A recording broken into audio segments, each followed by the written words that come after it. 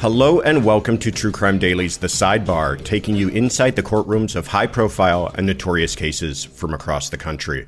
I'm your host, Joshua Ritter. I'm a criminal defense lawyer based here in Los Angeles and previously an LA County prosecutor for nearly a decade. We are recording this on Thursday, October 20th, 2022.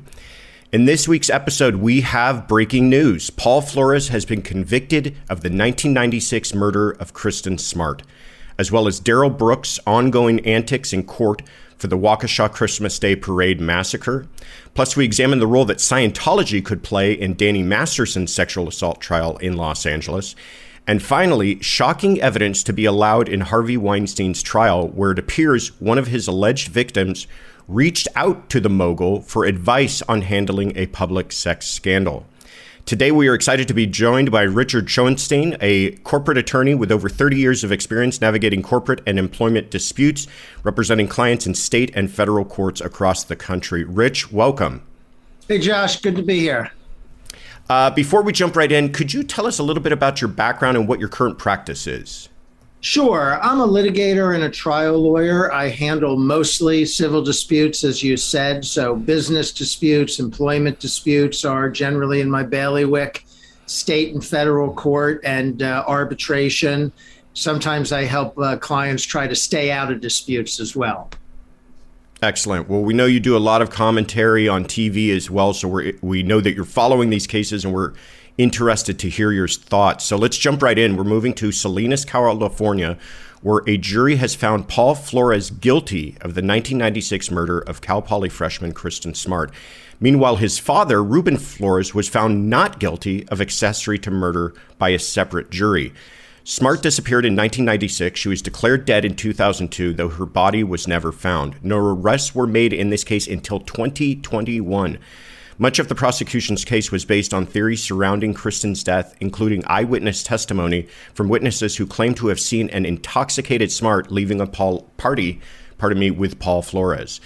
The prosecution also cited cadaver dogs that alerted to the smell of death in Paul's former dorm room and soil samples, which they claimed contained blood and fibers that matched Smart's clothing. Also, other women who claimed to have been sexually assaulted by Paul Flores were allowed to testify, with jurors being shown a graphic image of one woman in a red ball gag on Paul Flores' bed.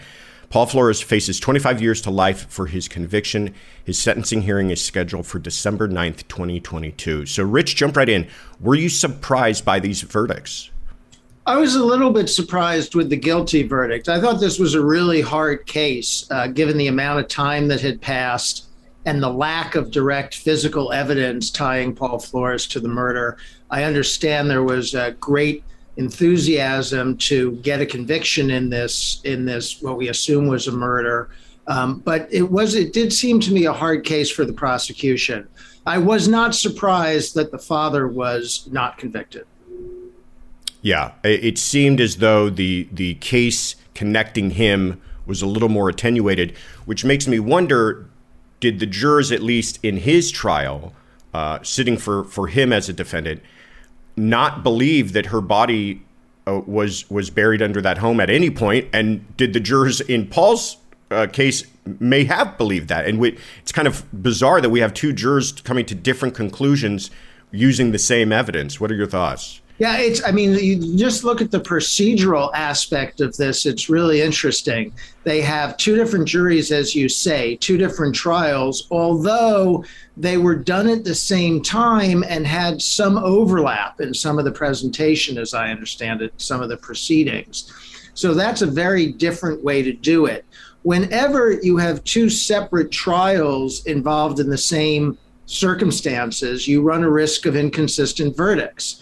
And these verdicts aren't necessarily inconsistent, because a jury could find that the son committed the murder, but there's not enough evidence to suggest that the father helped him dispose of the evidence. But as you say, we don't know if the second jury even thought there was a murder. The second jury might have concluded, we don't even know if there was a murder, let alone if he helped do anything about it. Yeah.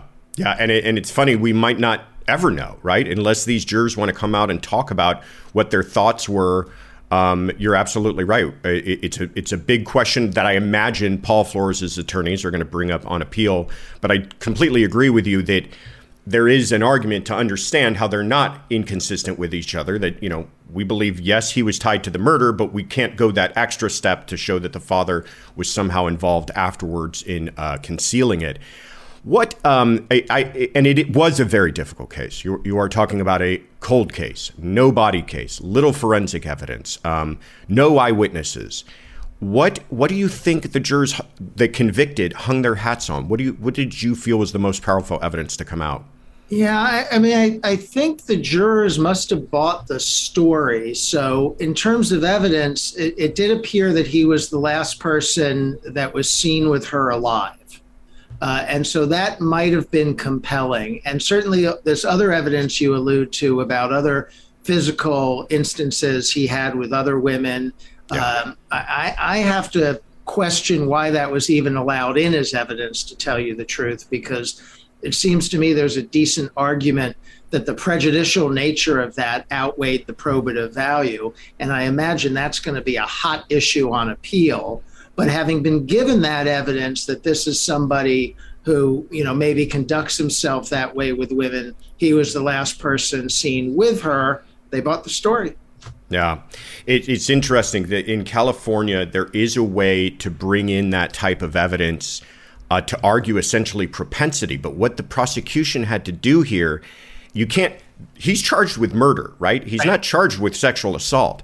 Right. So they didn't bring in prior incidents of murder. They brought in prior incidents of sexual assault. So what they had to do in their case was show that this was a murder because of a sexual assault, that he had been sexually assaulting her and in the course of that killed her. And that's the only way that they opened the door to this other evidence. But I agree with you. If you're his team and you're bringing this up on appeal, that's certainly something that you're going to focus on, because I do think that was probably some of the most powerful evidence that we heard from it. And this idea of, hey, what are the chances that this guy, the last person seen with this girl, no one else seems connected to this murder in any type of way, that he also happened to have sexually assaulted a couple of other women?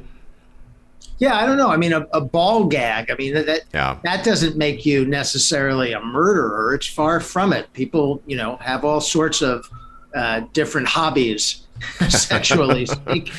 And they don't necessarily mean that you have a propensity to be a killer. I thought it was a little bit of a stretch. Yeah. Well, whatever it did, it convinced these jurors. One other thing that's always stood out to me is I feel that jurors, and tell me your thoughts on this, I feel that jurors, they really want to hear from the defendant in some type of way, whether that's him taking the stand, whether that's an interview that he did with police.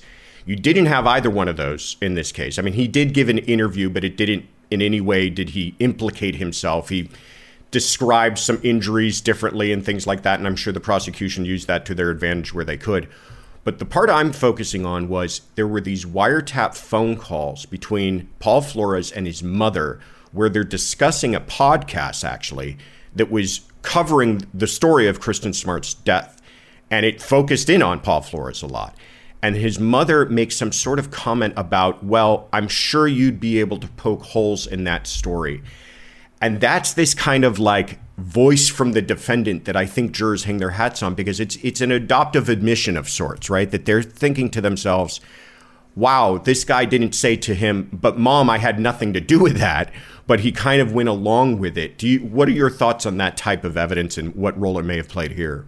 Well, I think that evidence may have played a role. And, when these defendants don't testify at trial, the jury gets instructed up, down, and sideways that that's not, you're not supposed to reach conclusions based on them not testifying. But we all know that jurors do.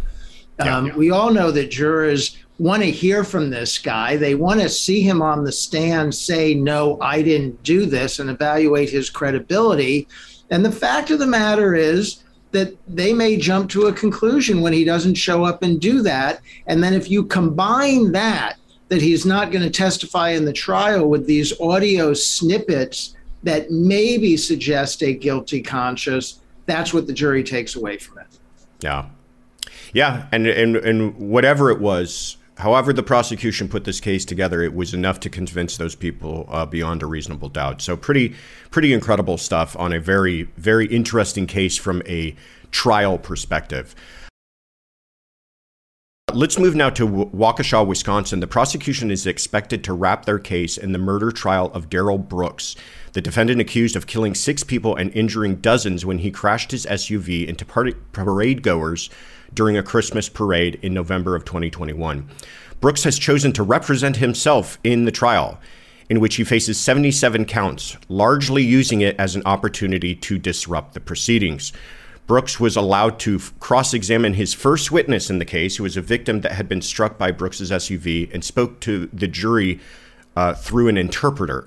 Brooks grilled the witness over his ability to recall the color of the SUV that hit him, which launched the man 15 to 20 feet in the air. Brooks objected to nearly every state question of the witness, and when overruled, Brooks took the opportunity to add his own commentary.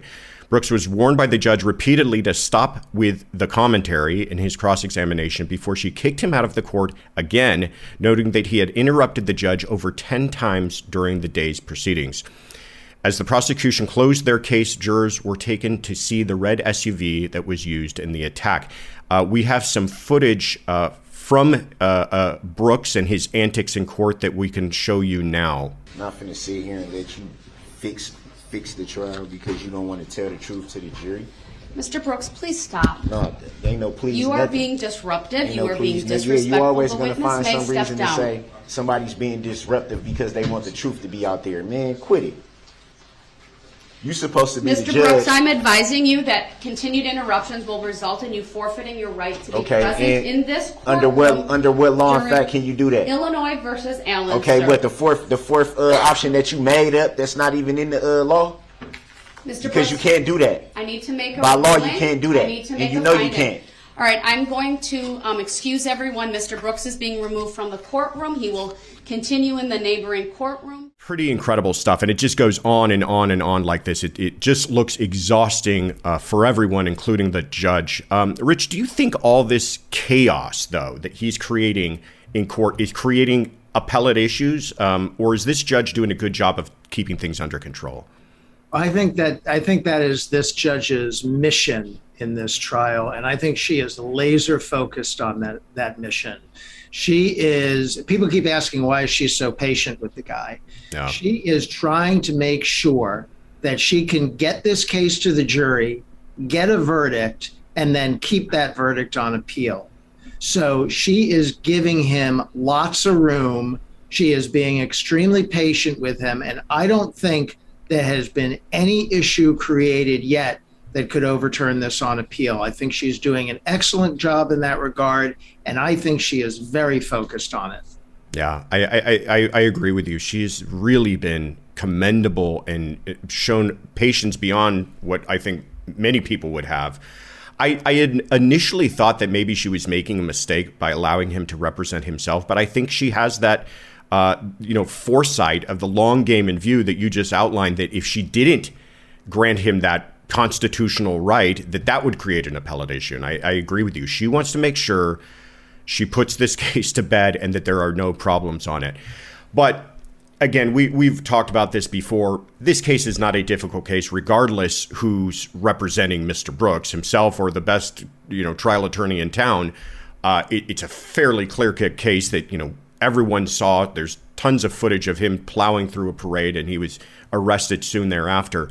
But let's talk about what effect you think his antics, or compared to any other case, when the defendant starts to take on this kind of active role in the courtroom where the jurors have to be brought out of the courtroom, proceedings have to be stopped. What kind of effect do you think that has on jurors?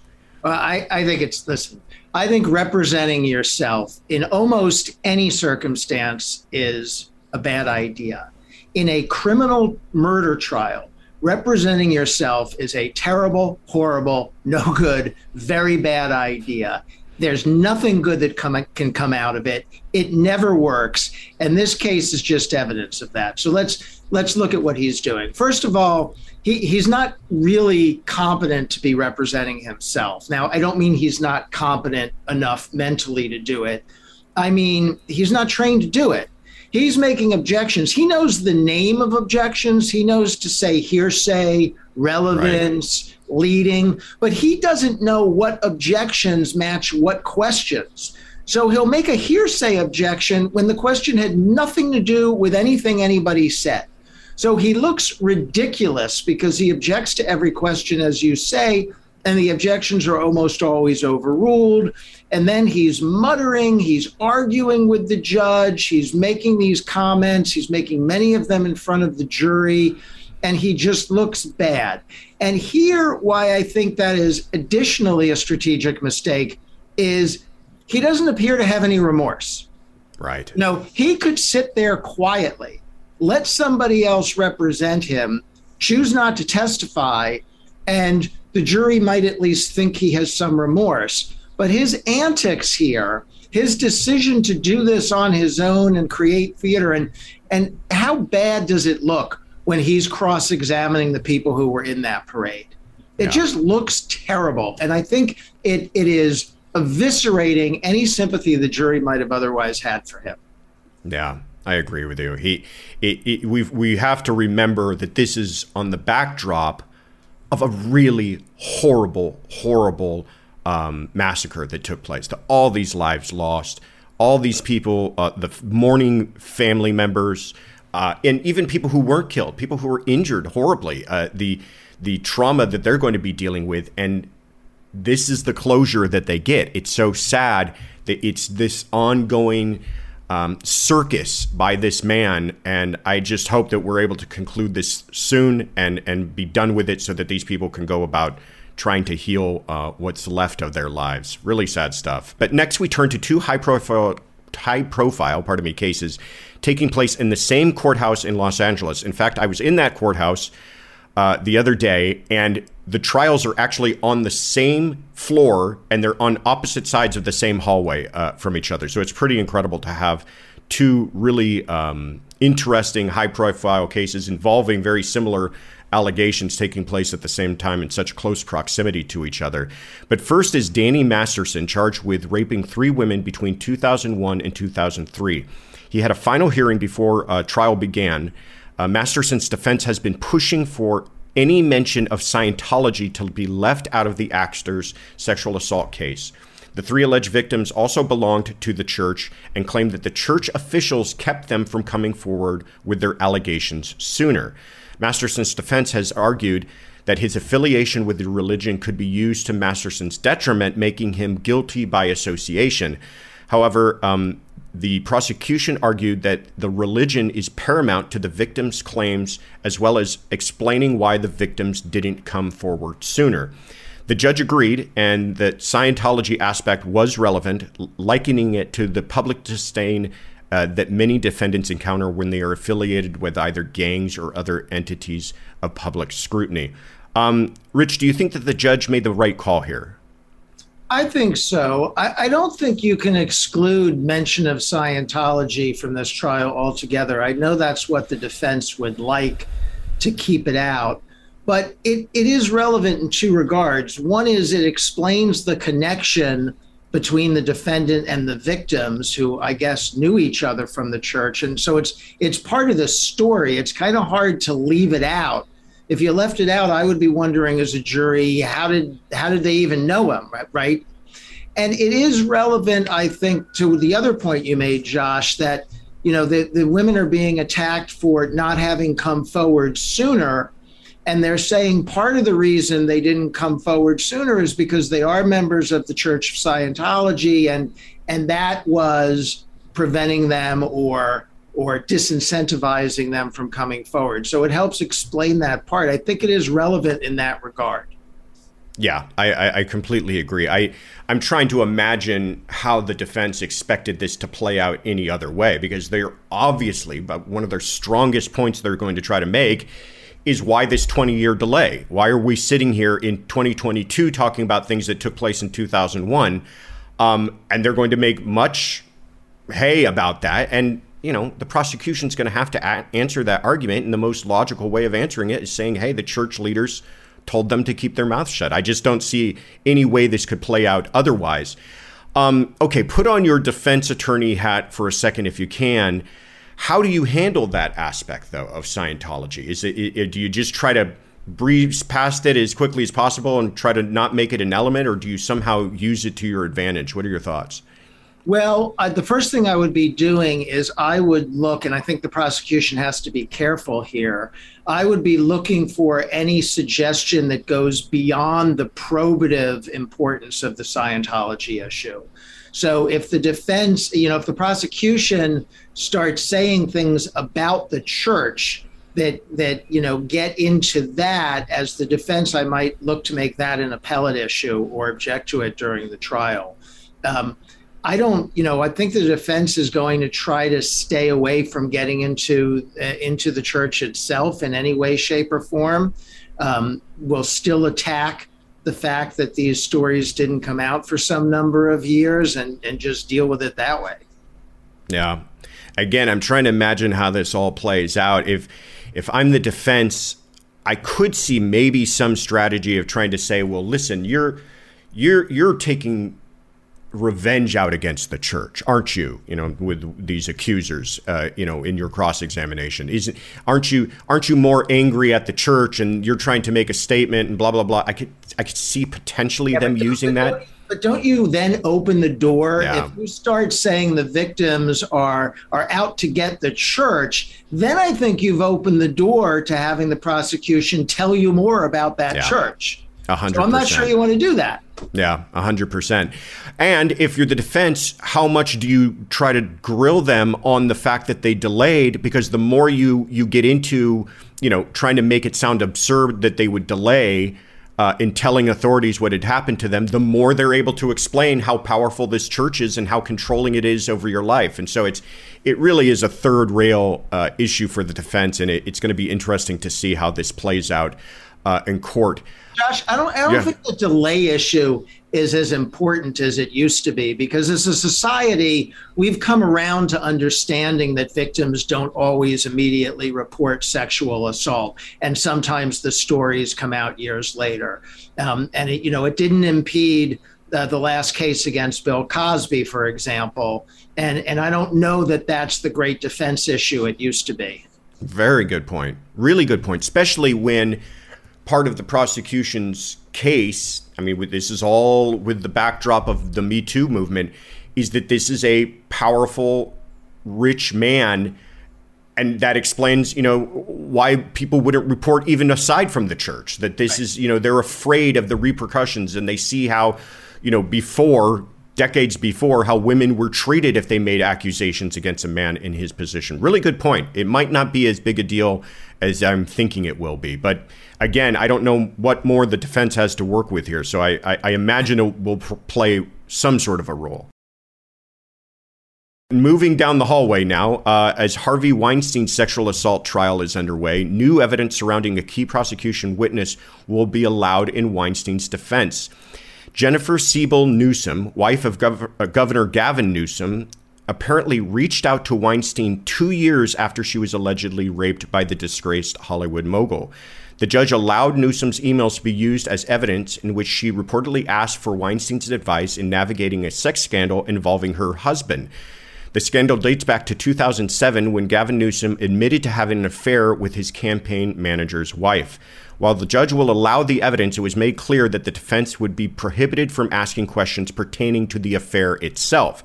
The prosecution has argued that Newsom's personal life has no relevance to the case. Weinstein's trial is ongoing, with jury selection still taking place. He faces 4 counts of rape and 7 counts of sexual assault alleged by 5 women in Los Angeles. Rich, this to me seems like pretty powerful evidence for the defense. What are your thoughts? Yeah, I think it could potentially be powerful evidence, and it's certainly relevant. I understand why we're allowing it in. The communications between accusers and defendants in cases like this are usually relevant, especially if the issue is whether or not it was consensual in the first place. Then their after the fact communications can often be relevant. And this does seem to be an interesting one. If she's asking him for advice navigating some other kind of sexual dispute, I could see why that's relevant, and it could be powerful. Yeah. Again, I wonder in a normal kind of a case not involving somebody like Harvey Weinstein, I imagine that the defense would try to make much of the idea that a person alleged that they were raped on one occasion and then 2 years later goes back to that person who raped them and asks for their help on an issue.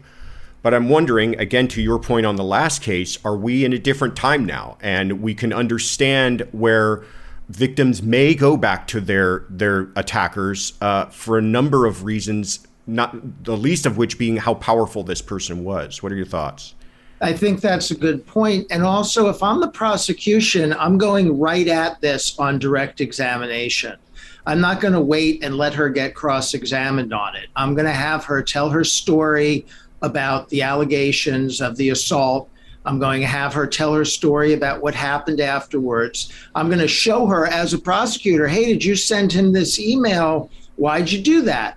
And I'm going to have her explain it on direct examination and explain why she finally came forward and the timing. I think the prosecution wants to lay all of that out in its affirmative story and not let the defense just bring it up for the first time on cross. 100%. It take the sting out of it, right? It will completely take the sting out of that gotcha moment with the defense, I'd like to introduce this email as an exhibit, and the whole jury reacts to it and everything. I totally agree. Many times as a prosecutor, if I knew that I had somebody who was testifying that had a criminal past, and that was going to be used as impeachment of their character to bring up the fact that they've been convicted, I would ask it right at the end of my direct examination. Oh, and by the way, weren't you convicted of this on this day and this on this date and this on this day? Yes, I was. Absolutely. Okay, great. But you're telling everything you're telling us here today is the truth. Yes. And it just really took the air out of any kind of cross-examination that they had. Really, really excellent point. How about the fact that this is the governor's wife? What role do you think that will play with jurors? Are they going to be able to just kind of put that out of their mind? Yeah, I don't know what they'll do with that. I mean, I think it's the right ruling of the court to say, listen, we're not getting into the Newsom's marriage. We're not going to go there. We're not going to get distracted by all of that. That's not really probative. So the judge is going to try to keep a lid on it somewhat. But it does, that will make it all the more interesting to the jury, I think. And I don't know really which way it cuts. I have to hear the evidence. Yeah, we'll see. It's soon to play out. It appears, though, from these pre-trial in limine motions that we're hearing about evidence, that the defense is taking a no holds barred kind of approach to the way they're going to cross-examine these witnesses. No pulled punches, as it were. Seeing now some of the kind of embarrassing history that may come out with Ms. Newsom's testimony, how do you think that affects the other witnesses, the other accusers and their testimony? Or do you think anyone, I guess my long-winded question is, do you think anyone's getting second thoughts about testifying in this case if they're seeing how kind of their dirty laundry can be aired in a very public trial?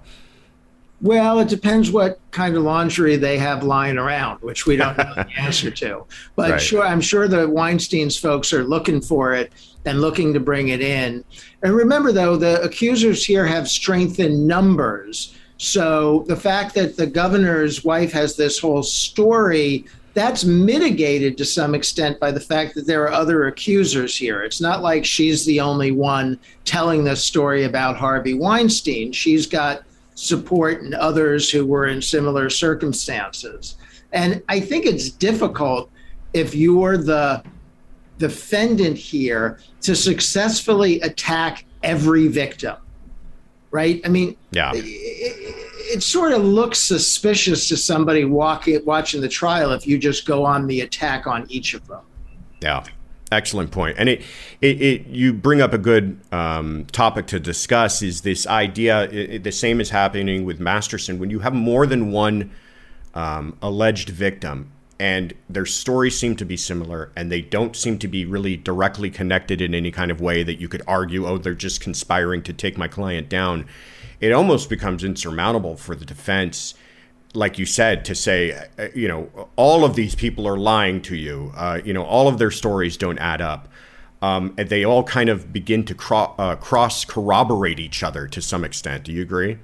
Yeah, no, I think it makes it much more powerful to prosecute these cases when you have multiple victims. There's no doubt about it. I mean, a one victim case in a sexual assault situation still is a he said, she said at the end of the day. And when you have multiple victims, I think the odds are a lot better for the prosecution. Yeah, I agree with you. And in Weinstein's case in particular, they really do have to run the table on this, or otherwise, I mean, if he's convicted or one or two counts, he's still going away for the rest of his life. I mean, with his age and health, any kind of prison conviction, regardless of what happens in the appeal on the New York case, could be devastating for him. It might as well be seen as a life sentence. All right, Richard, thank you so much for coming on this week. Where can people find out more about you? Well, what I should have mentioned at the outset is I'm a partner at the firm Tarter, Krinsky & Drogan in New York. We are a full-service, mid-sized firm, so I do litigation, but we do great work in any number of areas. So people can go to tarterkrinsky.com and find me and find my partners. As you said, I've been appearing as a legal analyst on Law and Crime Network, as a guest legal analyst on Court TV, so people can see me there. People can find me on YouTube, and people can find me on the social media under the handle Lawful Riches. I'm on both Twitter and Instagram. Fantastic. We will definitely check you out. And I'm your host, Josh Ritter. You can find me on Instagram and Twitter at Joshua Ritter ESQ. And I have a new website, joshuaritter.com, that I try to keep updated with things I'm up to. And if you're looking for a lawyer, check it out. You can find our Sidebar episodes wherever you get your podcasts, and we want to hear from you. If you've got questions or comments you'd like us to address, tweet us your questions with the hashtag TCD Sidebar. And thank you for joining us at the True Crime Daily Sidebar.